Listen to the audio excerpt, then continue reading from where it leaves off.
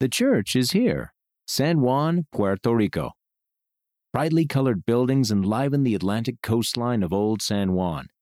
The first meeting house of the Church of Jesus Christ of Latter-day Saints in Puerto Rico was opened in 1970.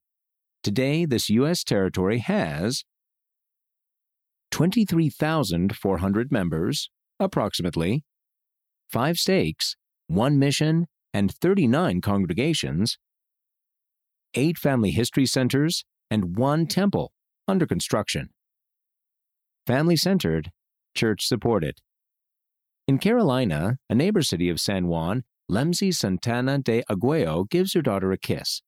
The church is family-centered, Lemsey says, but it supports us by helping members to learn together and strengthen each other. End of the article. The church is here, San Juan, Puerto Rico. Read by Casey Wayman.